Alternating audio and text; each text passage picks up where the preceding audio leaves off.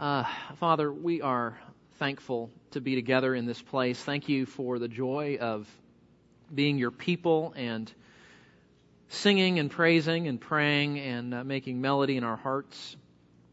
And how we ask for your assistance now that you would open our minds to your word, that your Spirit would bring this message to our hearts, and that you might meet us in our need to see the sufficiency of our Savior and your heart toward us. We're grateful. Guide us now as we talk. In Jesus' name, amen. Could I get a bottle of water from one of you guys? Thank you. I'm out of practice, I'll tell you what. Thank you.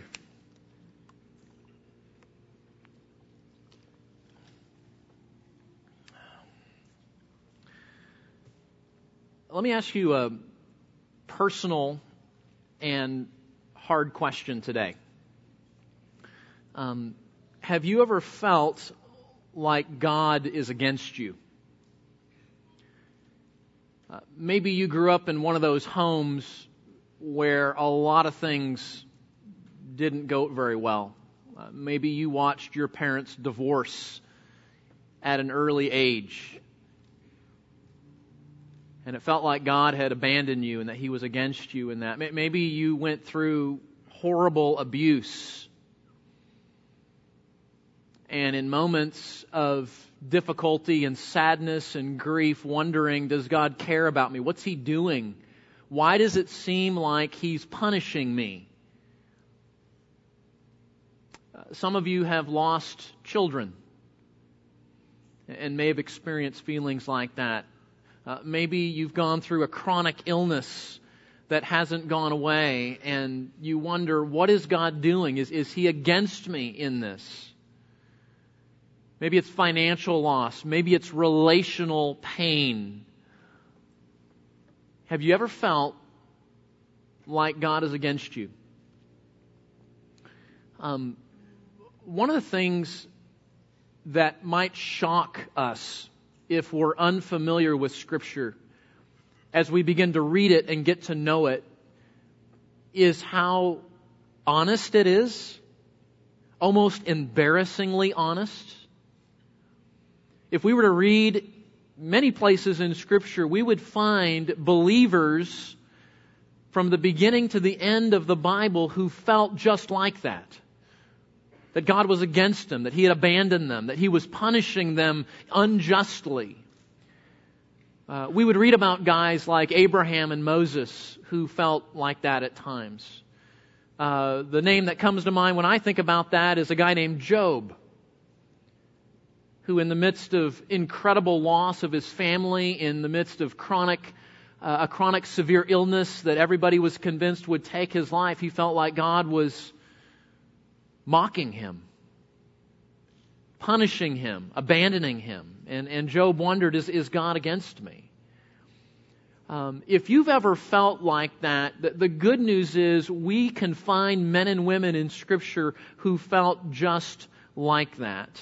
And that's hopeful to us because it shows us this is not some abnormal experience. Many believers are going to feel like that from time to time. But this is an important issue.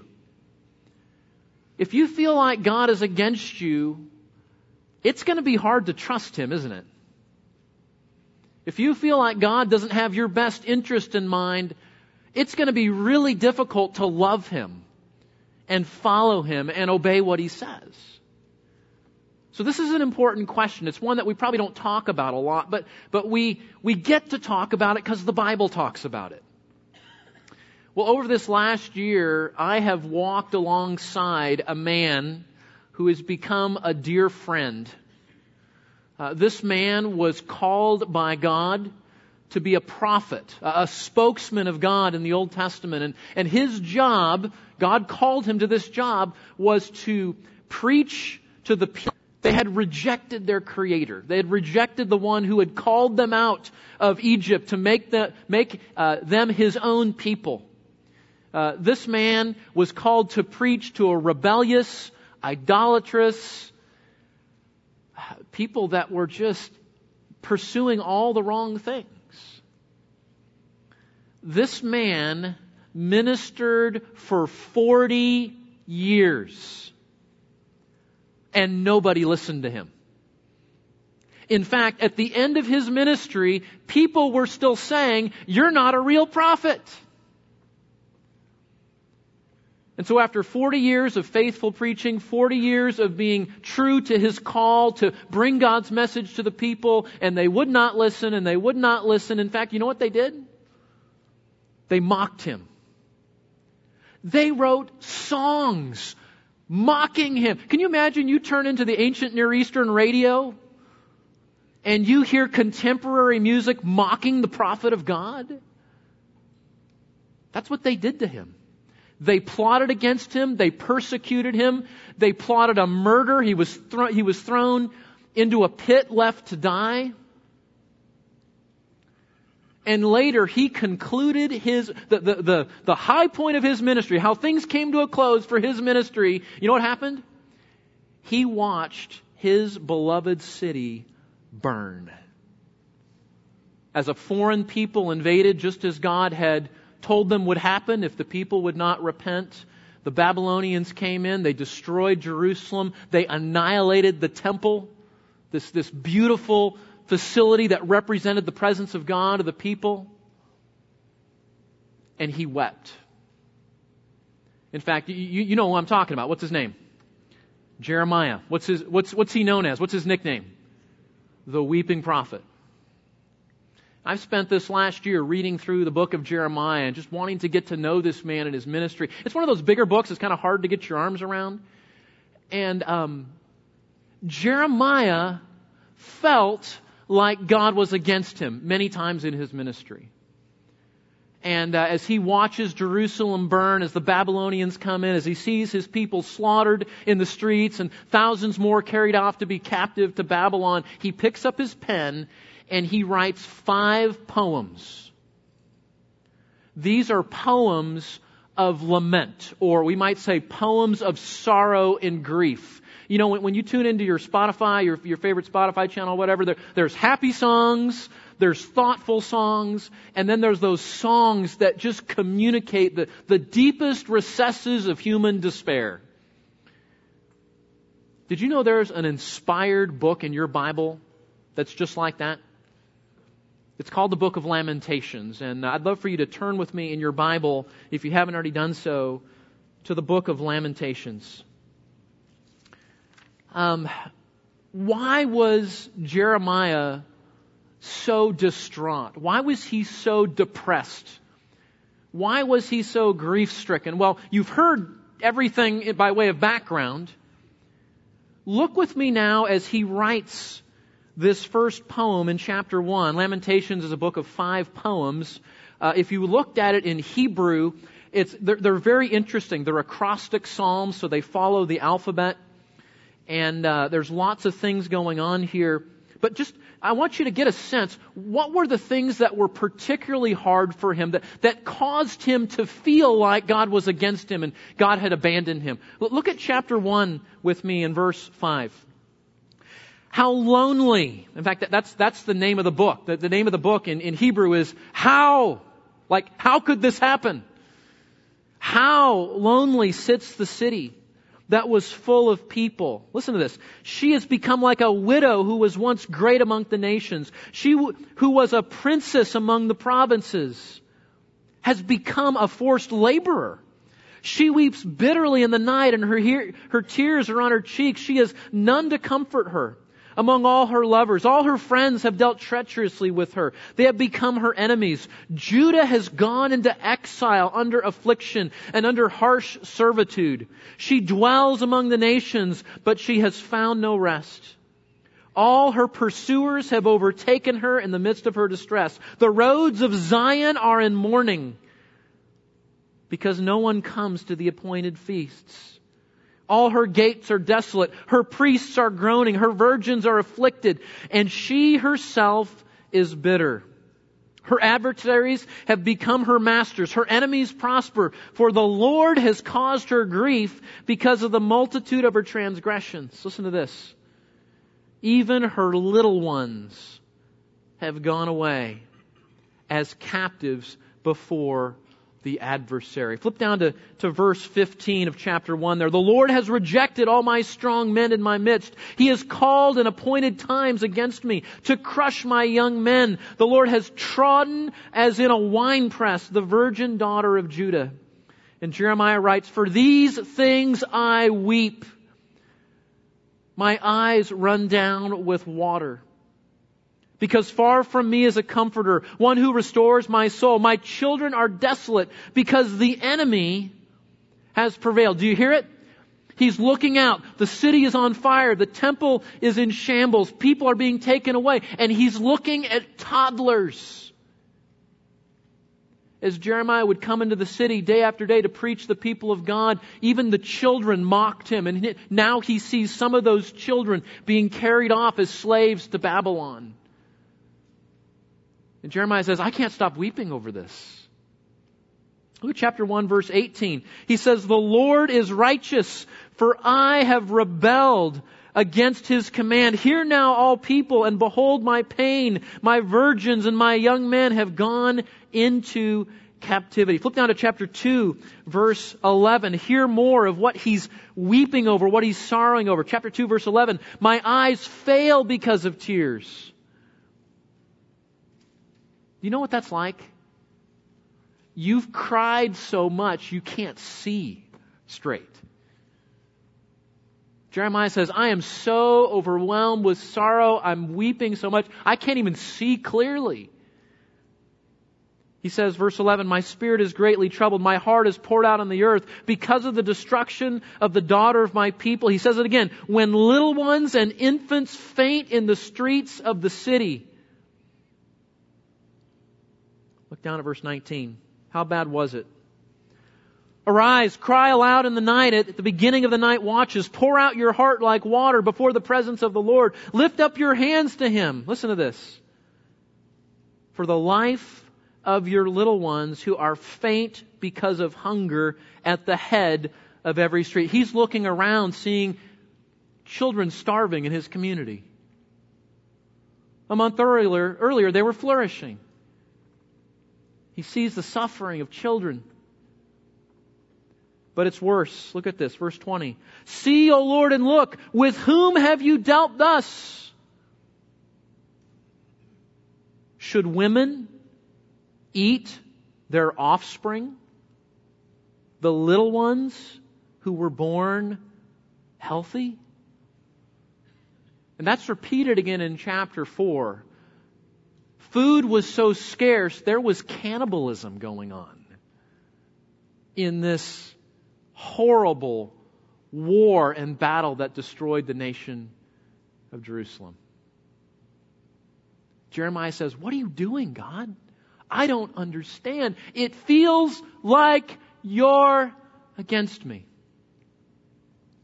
See, Jeremiah knew that the people were rebellious. Jeremiah knew that God had warned them of His judgment and now it was coming to pass. But he was overwhelmed with seeing it and the sorrow of the destruction and the violence that was going on. And as he begins to think about this, listen to me, he starts to question God's intentions toward him. Toward Jeremiah. Jeremiah had been faithful. Way back in the book of Jeremiah chapter 1, God had promised him 2 times when he was called to ministry, I am with you to deliver you. And Jeremiah concludes now, it sure doesn't feel like it. You ever had experiences like that where what you know the Bible says is true conflicts with your experience in life and you're going, it sure doesn't seem like this is true? What must have been going through his mind? Can you put yourself in the sandals of Jeremiah for a minute? And you're seeing children killed, taken off, starving, these horrible things going on. And you were the prophet appointed by God to keep that from happening. We can't know for sure, but as I'm thinking about Jeremiah, I'm wondering if Jeremiah is thinking things like this. I'm a failure. The people didn't hear me. I let God down. You know what that feels like, don't you? You ever look back at your adult children and you say, why didn't I do this? You look back at some time in your life where you now see, I really blew it, and you go, I am such a failure. Maybe that's where Jeremiah is. Maybe God's punishing me. Maybe He's against me. Well, I don't know your story, but what I want to show you is how this unfolds in Jeremiah's life. And I want to try to answer the question this morning, what do you do when you feel like God's against you? Okay? Well, let's look at just a very simple outline we've got here. Look with me at chapter 3, verse 1. Look at this. Jeremiah erupts in sorrow. He says, I am the man who has seen affliction because of the rod of his wrath. But notice, he's not talking about God punishing the people now. He's saying God's punishing me. Look what he says. He says, He has driven me and made me walk in darkness and not in light. Surely against me He has turned His hand repeatedly all day long. He's caused my flesh and my skin to waste away. He's broken my bones. He's besieged and encompassed me with bitterness and hardship. In dark places He has made me dwell like those who have long been dead. He's walled me in so that I cannot go out. He has made my chain heavy. What does this sound like to you? Depression. This is a description of depression. I've had people in my office for counseling struggling with depression that have said the exact same thing. It seems like God has got me in a box and I can't get out. It seems like He's walled me in. And even next verse, when I cry out to God for prayer, it's like He doesn't listen. He's made my chain heavy. Even when I cry out, verse 8, and call for help, He shuts out my prayer. He has blocked my ways with hewn stone. He has made my paths crooked. Listen to this. He, God, is to me like a bear lying in wait, like a lion in secret places. He has turned aside my ways and torn me to pieces. He has made me desolate. He says, God feels like this bear that's hiding behind a hedge and He just can't wait to pounce on me and devour me. Verse 12. It's like God is an archer.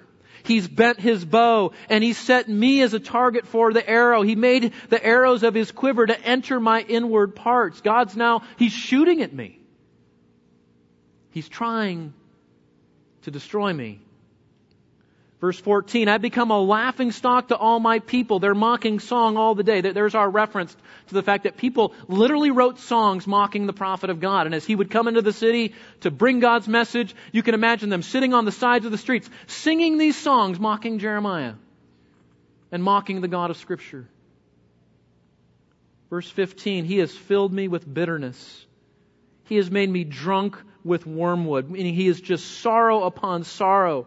He has broken my teeth with gravel. He has made me cower in the dust. The prophet is saying, I am scared to come into the presence of God because it feels like He's just out to get me. Here's his conclusion, verse 17. My soul has been rejected from peace, and I have forgotten happiness. You ever felt like that? You're so discouraged, you're so depressed, you're so anxious, you're so overwhelmed, you can't remember what it's like to be happy. Well, that's where Jeremiah is. I don't remember what it's like. So he says this, 18. So I say, my strength has perished, and so has my hope in the Lord. Lord, I'm done.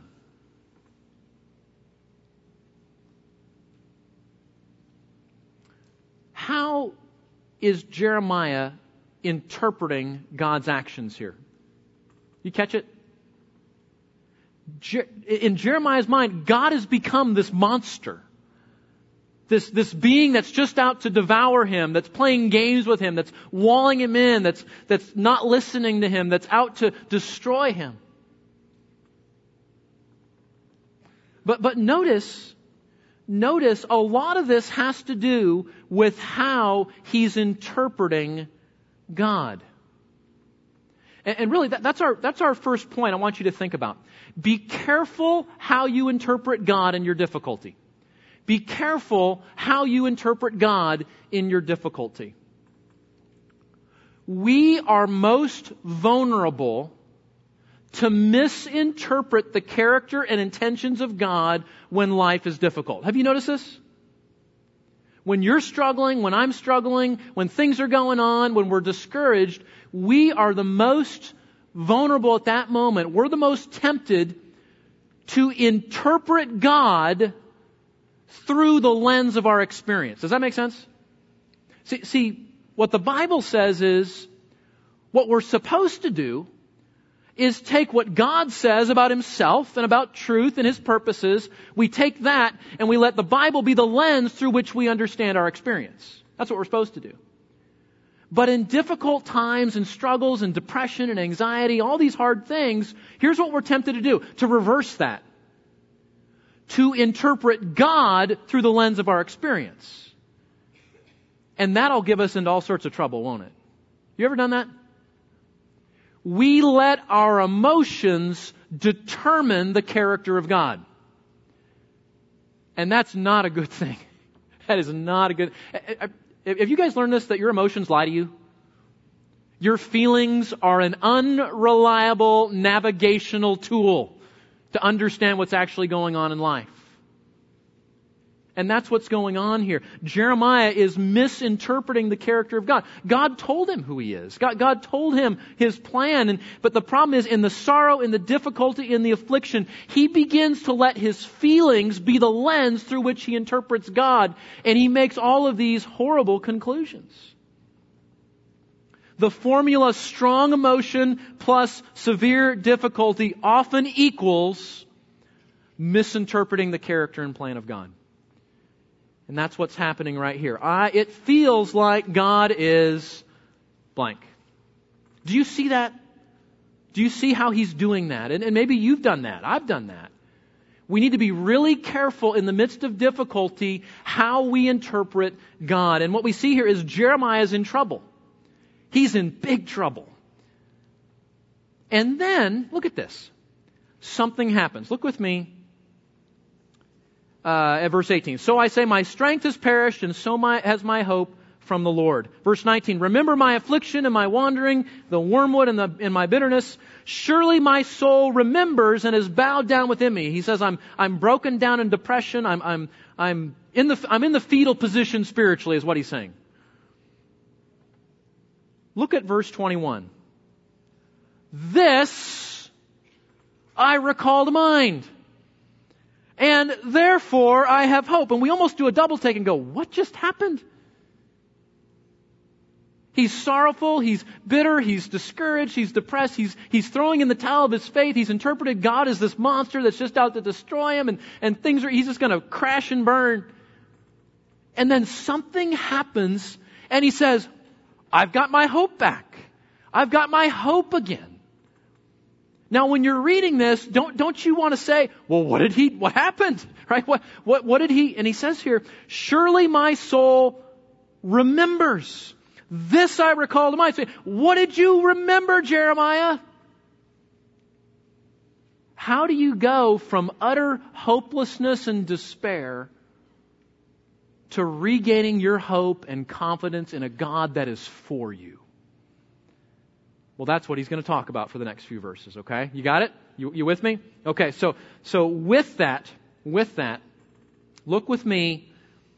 We'll just call this 6 pursuits when you feel like God is against you, okay? So when you feel like God is against you, when you're where Jeremiah is at, or some level of that difficulty, what do you do? And I think Jeremiah, as he pens this poem for us, helps us to understand where should we go? What should we do when we're experiencing something similar? Here's number 1.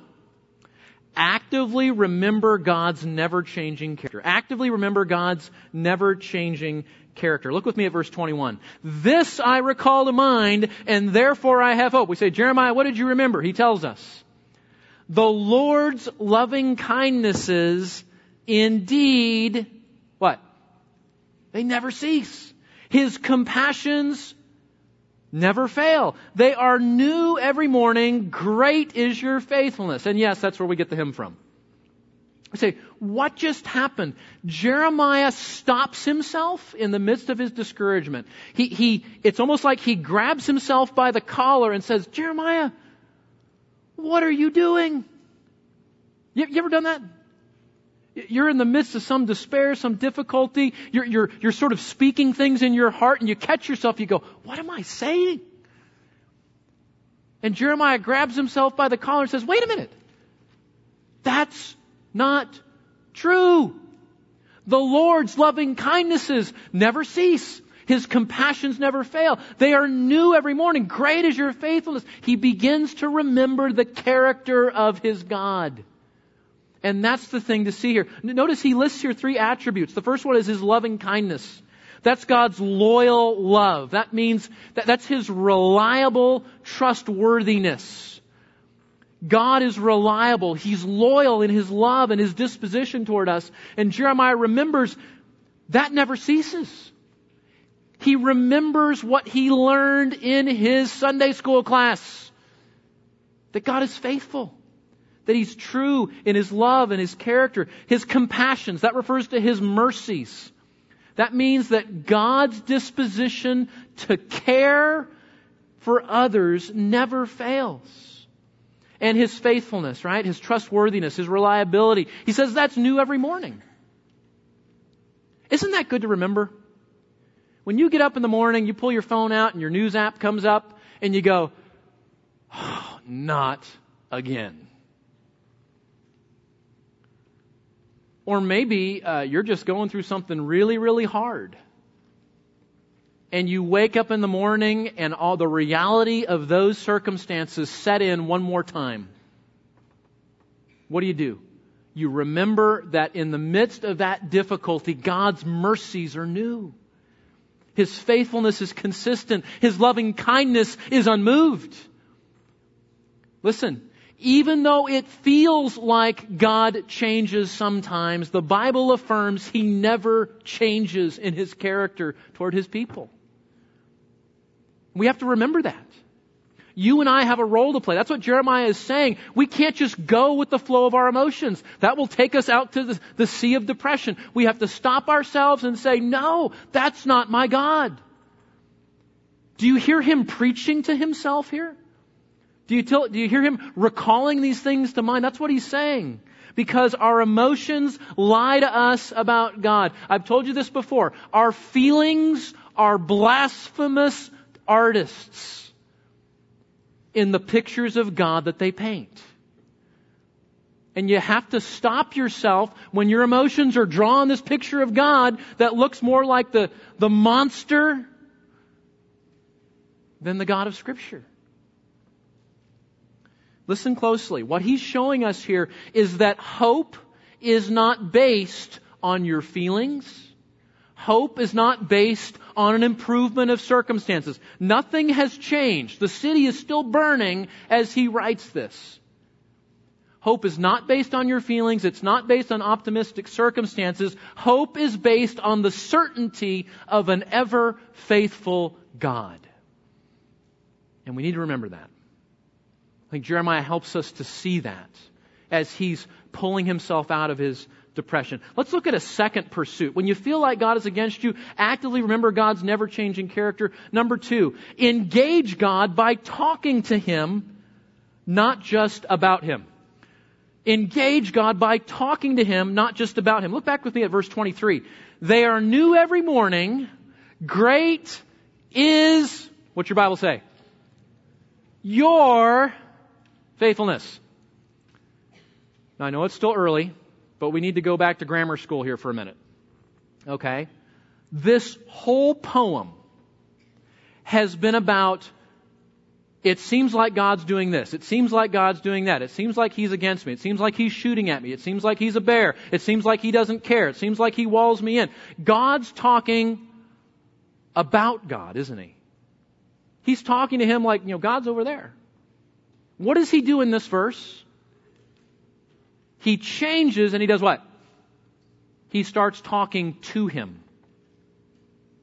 Guys, I can't tell you the spiritual renovation that will happen in your heart and my heart when we stop talking about God and start talking to Him.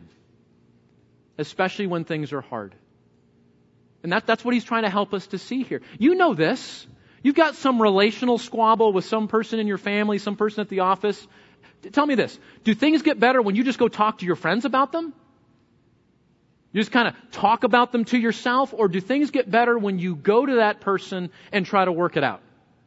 See, that's the difference. It's true in human relationships. It's true in our relationship with God. We don't just want to talk about God. We want to talk to Him.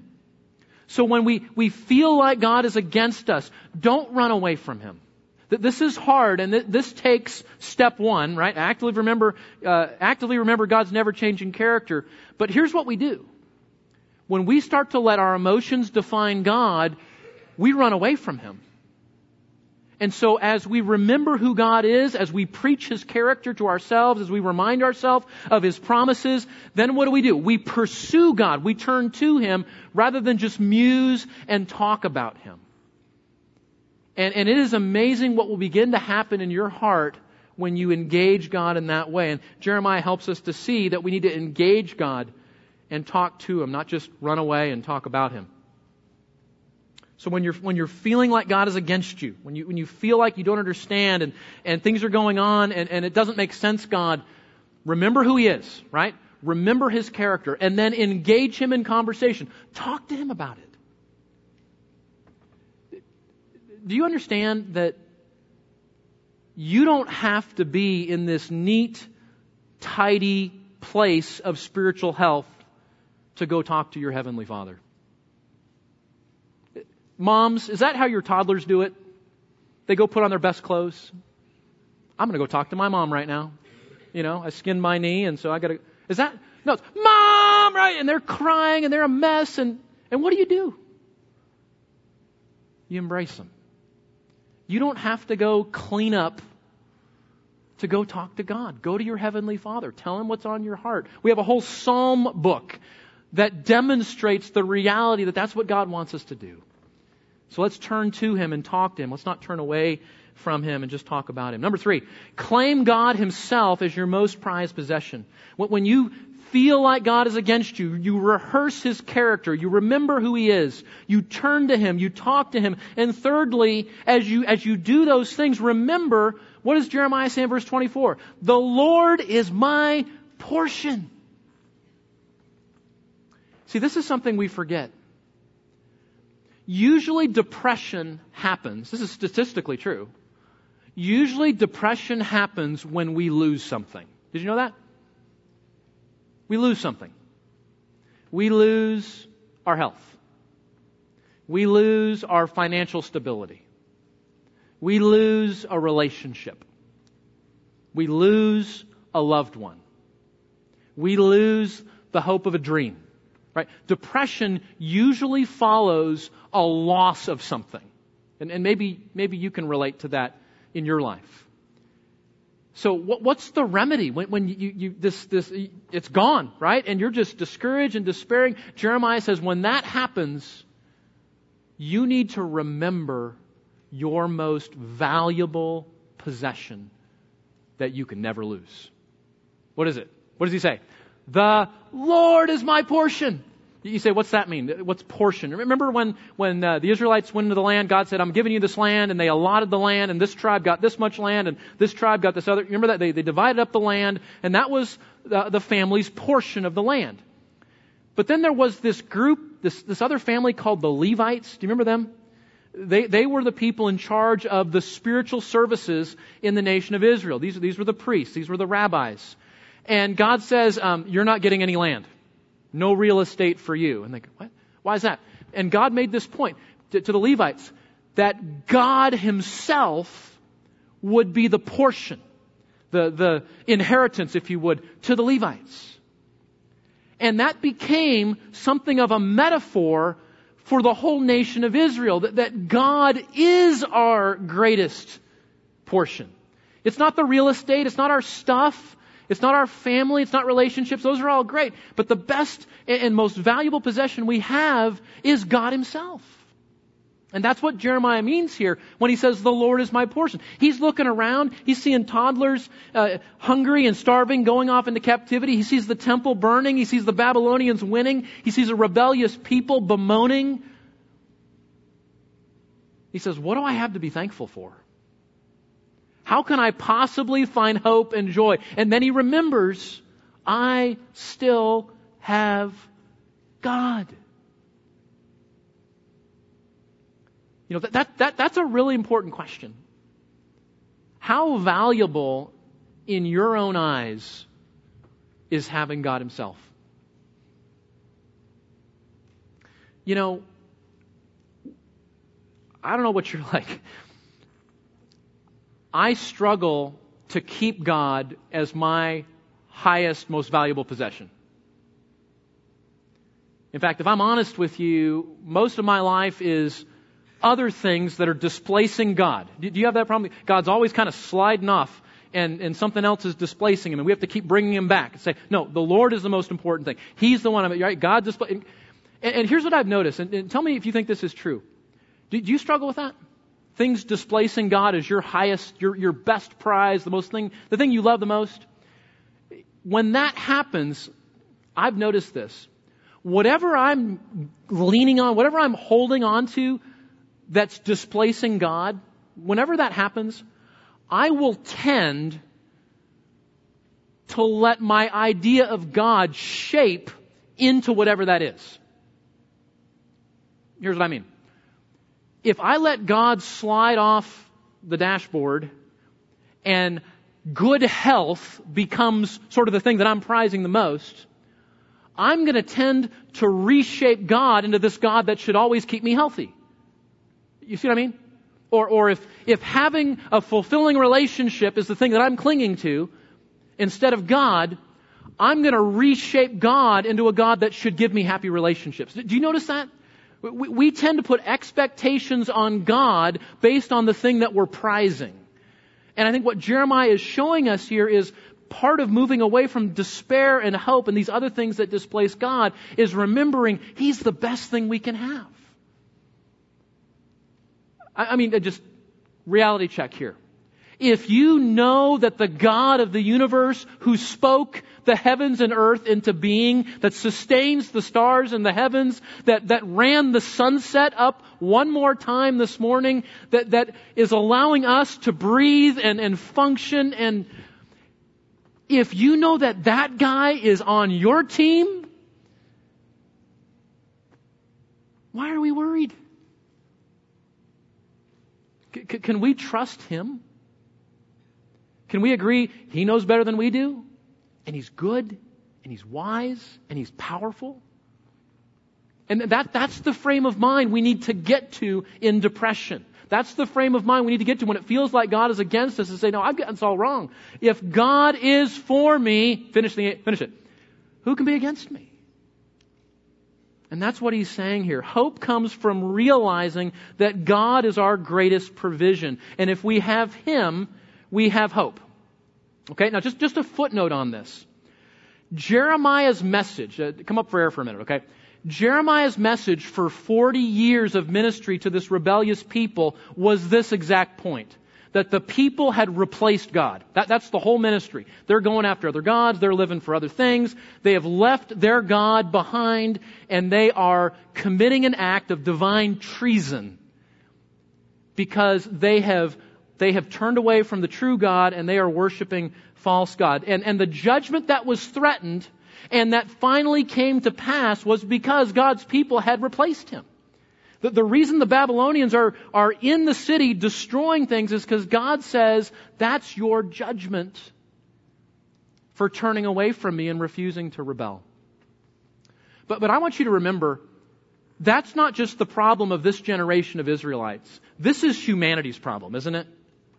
The Bible says, all we like sheep have gone astray. Everyone has turned to his own way. That the problem of humanity is that we have turned away from our God who made us, and we are worshiping and serving and making life about other things. And you know what that means? Is that humanity has a problem. A problem that will end not just in the destruction of a city, but the Bible promises that people like us that rebel against God, that do not repent, will come to an eternal judgment. And this is a good time to remember that's why we're here. We're here because we have a message of rescue to a fallen people that's rejected their God. Remember what Jeremiah says? Jeremiah talks about in his book that there's going to be a righteous branch, the Messiah, who comes in. And then in chapter 31 of the book of Jeremiah, he gives this wonderful reminder that God is coming in the new covenant to bring forgiveness and restoration to God. You know what that means? For a lot of people, it may feel like God is against them, because He is. God is opposed to our sin. He's opposed to our rebellion. He's opposed to our turning away from Him and making life about other things. And yet we have this wonderful rescue plan that through Jesus' life and death and resurrection, God will restore us to Himself. And so God goes from being an enemy to being a treasured eternal friend. So let's just remember that's humanity's problem. That's the solution, and that we need to remember that our job as believers is to share that message that men and women can be rescued from this judgment, and they can know God as Father and friend and Savior and Creator as they would trust in the Messiah as well. Now that's not where Jeremiah is right now. Jeremiah knows God. He's just allowed his emotions and his experiences to reimagine God into this Marvel comic monster who's out to get him. But he's coming around, isn't he? He's making progress. He's actively remembering God's character. He's engaging God by talking to Him. He's found and reclaimed God as his most prized possession. Look at the fourth thing he helps us with here. Seek God and wait for Him with a quiet heart. Seek God and wait for Him with a quiet heart. Look at verse 25. He says, "The Lord is good to those who wait for Him, to the person who seeks Him. It is good that he waits silently for the salvation of the Lord. It is good for a man that he should bear the yoke in his youth. Let him sit alone and be silent, since He has laid it on him. Let him put his mouth in the dust. Perhaps there is hope. Let him give his cheek to the smiter. Let him be filled with reproach." Let's stop right there. You say, what is going on there? You can't see it in your English Bible, but every stanza of that section there that starts with the word good. It's good, good, good. You say, what is that? How does God help us when we feel like He's against them and when depression and all these things are going on? God helps us by reframing what we consider to be good. Do you see that? God says the Lord is good to those who wait for Him. How many of you just love to wait? You love it when Amazon's late. You love it when the UPS guy doesn't show up. You love it when traffic keeps... How many of you just love to wait? Okay, that's what I thought. Me too. Here's what God says. It's good for you and me when we have to wait. Now, I don't like that. You probably don't like that. And that's why we need this verse. God is reframing for us. He's telling us, hey, I know you think this, but I'm going to show you something the way things really are. It is good for you to wait. It is, I will be good to those who wait, to the person who seeks Him. It's good that He waits silently. When we feel like God is against us, largely it's because we forget and have redefined what's actually good. It's good for us to wait and seek God. He's saying here, it's good for us to accept the circumstances God has brought without complaining and with a quiet, trusting heart. He's saying it's good for us when we submit to the plan of God, even when it's hard. You say, okay, why's that? Because God does some of His best work in our hearts when we can't do anything else but trust Him and wait on Him to work. Have you noticed that in your life? We just want to solve the problem, we want to fix this, do that, research this, and God says, you know what? That's not good for your soul. Do you know what grows you more into the character of Christ? Do you know what brings real hope in the midst of difficulty?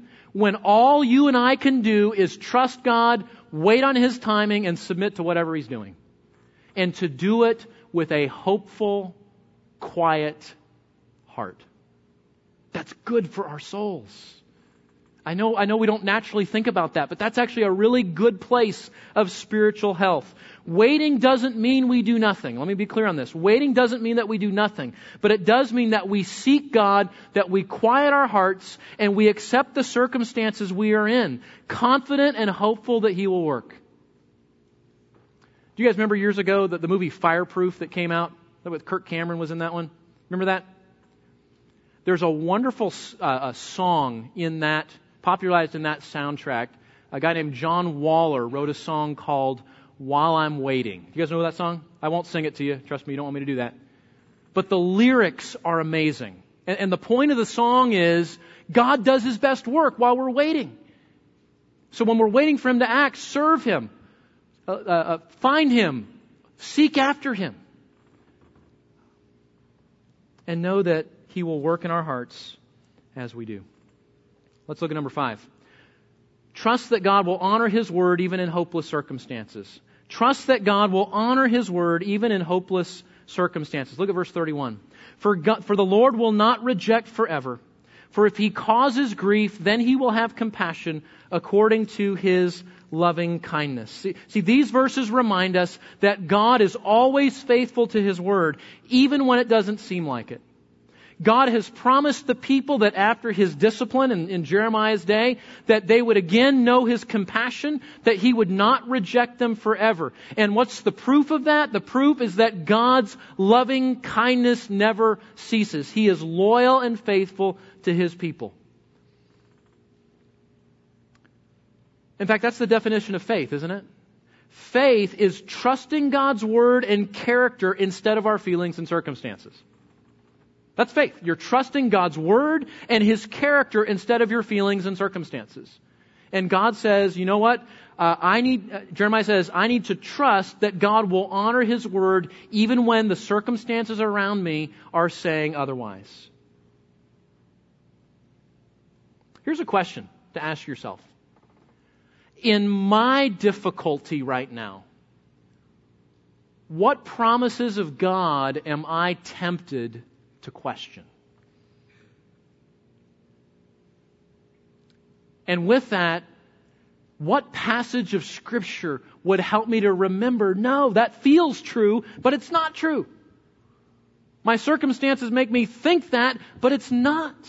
That's where the Word of God renews us and gives us hope and help so that we will not abandon the promises and character of God, but we will trust that God will honor His Word in that. There are beautiful promises in Scripture, aren't there? I will never leave you or forsake you. Nothing can separate us from the love of God in Christ. No good thing does He withhold from him who walks uprightly. I can do all things through Christ who strengthens me. Those are promises we need to rehearse and preach and sing and recount and cling to in the midst of hard circumstances. Let's look at our last point. And I guess it didn't quite make it on the slide there. Oh, well, I'll tell it to you. Here's the last point. Think of God as one who does not afflict from the heart. Think of God as one who does not afflict from the heart. Look at verse 33.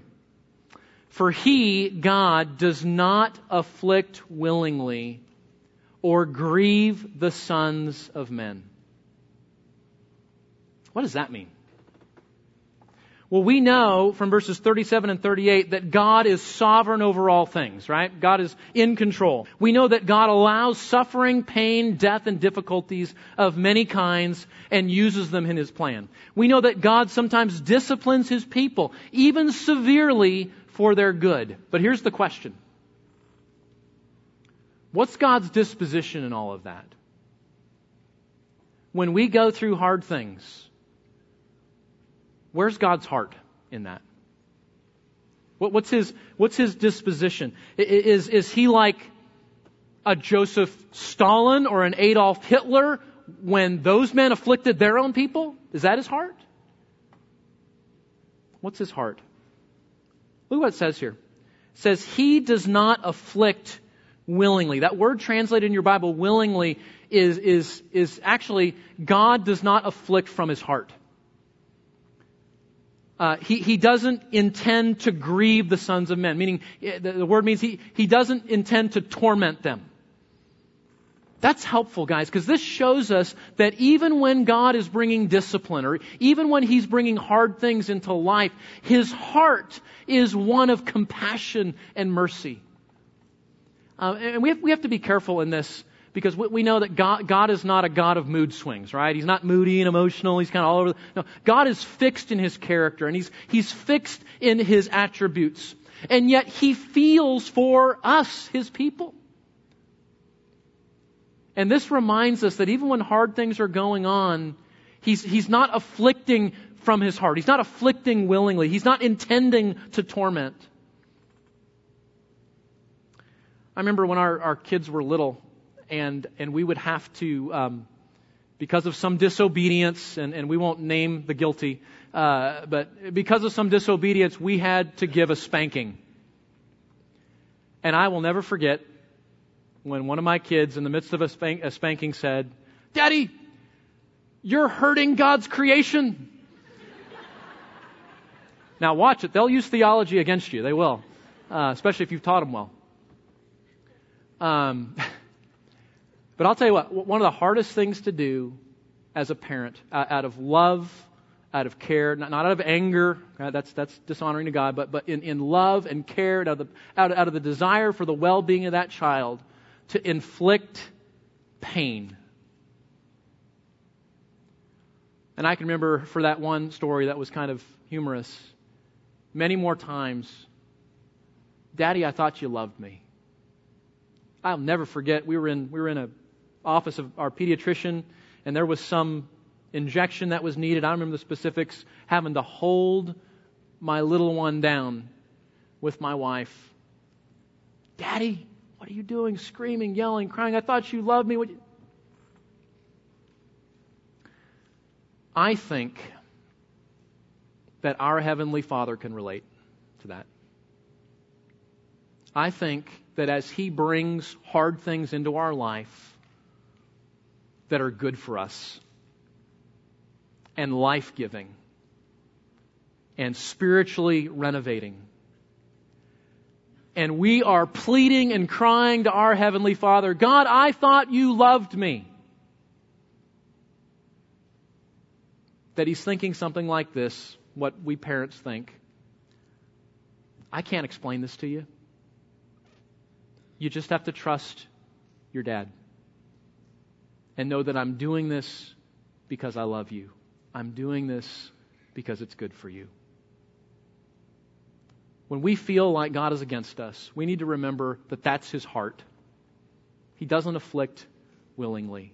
He afflicts like a loving parent cares for their children, even in moments of discipline. So let's remember, when we're feeling like this, let's pursue God. Let's remind ourselves of His character. Let's talk to Him, not run away from Him and just talk about Him. Let's remember His promises never fail. Let's remember to wait on His timing, to claim Him as our most prized possession. And remember that He afflicts for our good, as the New Testament says, so we might share in His holiness. Let's pray.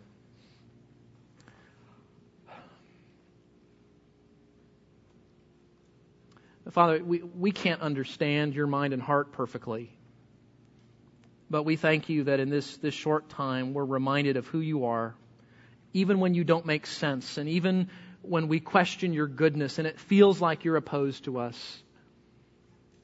Lord, I pray in those moments that we will seek you, we will remind ourselves of who you are, that we will remember our Savior who brings us into a friendship with you that can never be separated.